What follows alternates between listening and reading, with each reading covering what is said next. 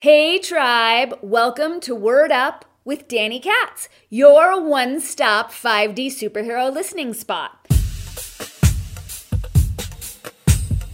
Now, here at Word Up, we host a number of different podcast series, including Words Are Matter, Planetary Service Announcements, Witchy Life Hacks, The Conscious Awesome Show with my amazing co-host, Justin Polgar.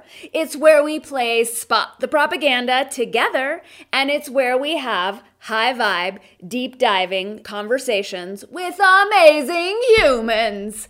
So be sure to hit that subscribe button and stay tuned for this week's episode.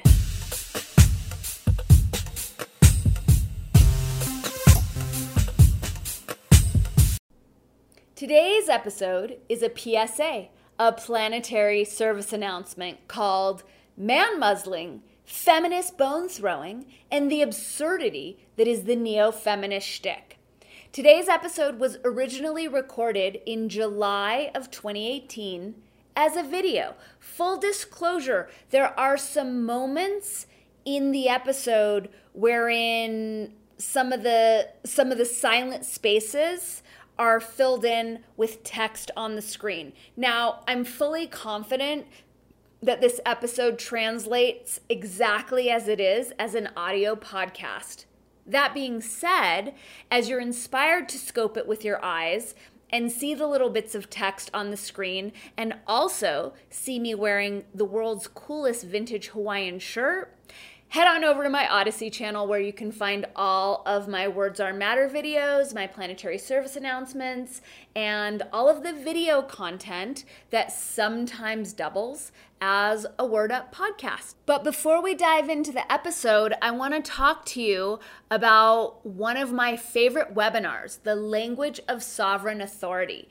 In this 3-hour webinar, which is available now as a digital download, we explore a lot of the concepts that I cover in this very episode, specifically how the social engineers infect our language with frequencies, narratives, and generalized disempowerment vibes, and most importantly, how to hack them with language. So click through the link in the show notes to download that webinar today and enjoy today's episode. Hey, it's Danny with Words Are Matter, and I got an email from a friend who invited us to issue giving him birthday presents and to instead donate money to a woman-owned animal shelter. Why is that even a thing in our culture? The delineation of women-owned necessarily implied the assumption that if it were male-owned, it would be of lesser value, of lesser social currency, not okay.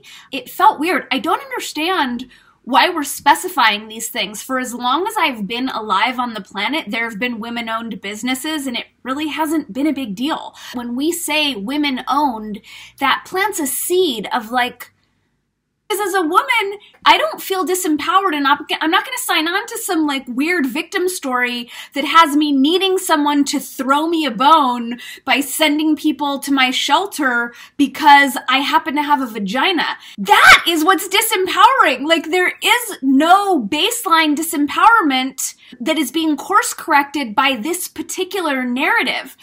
At the same time, I'm talking to a new friend about why he identifies as a feminist, and he says because he thinks it's important to keep fighting until women have the same opportunities as men. And he doesn't live in Rwanda or Saudi Arabia. He lives in Los Angeles. So it's weird to me that this narrative is all of a sudden picking up steam in 2018. I've never felt like I don't have the same opportunities as men. I don't feel like something I need to fight for. But the fact that that no duh is now being called into question, that's the problem. And I'm not into it. And as long as I'm on the topic, it's insane to me how many of my guy friends are reaching out to me to talk to me about the Me Too situation and the imbalances between masculine and feminine because, and this is a quote, because I can't say that. because I'm a man. It's very concerning to me that we have this national dialogue or crisis or breakdown or whatever it is we're calling it, that half of the population is not allowed to participate in because of what's hanging between their legs.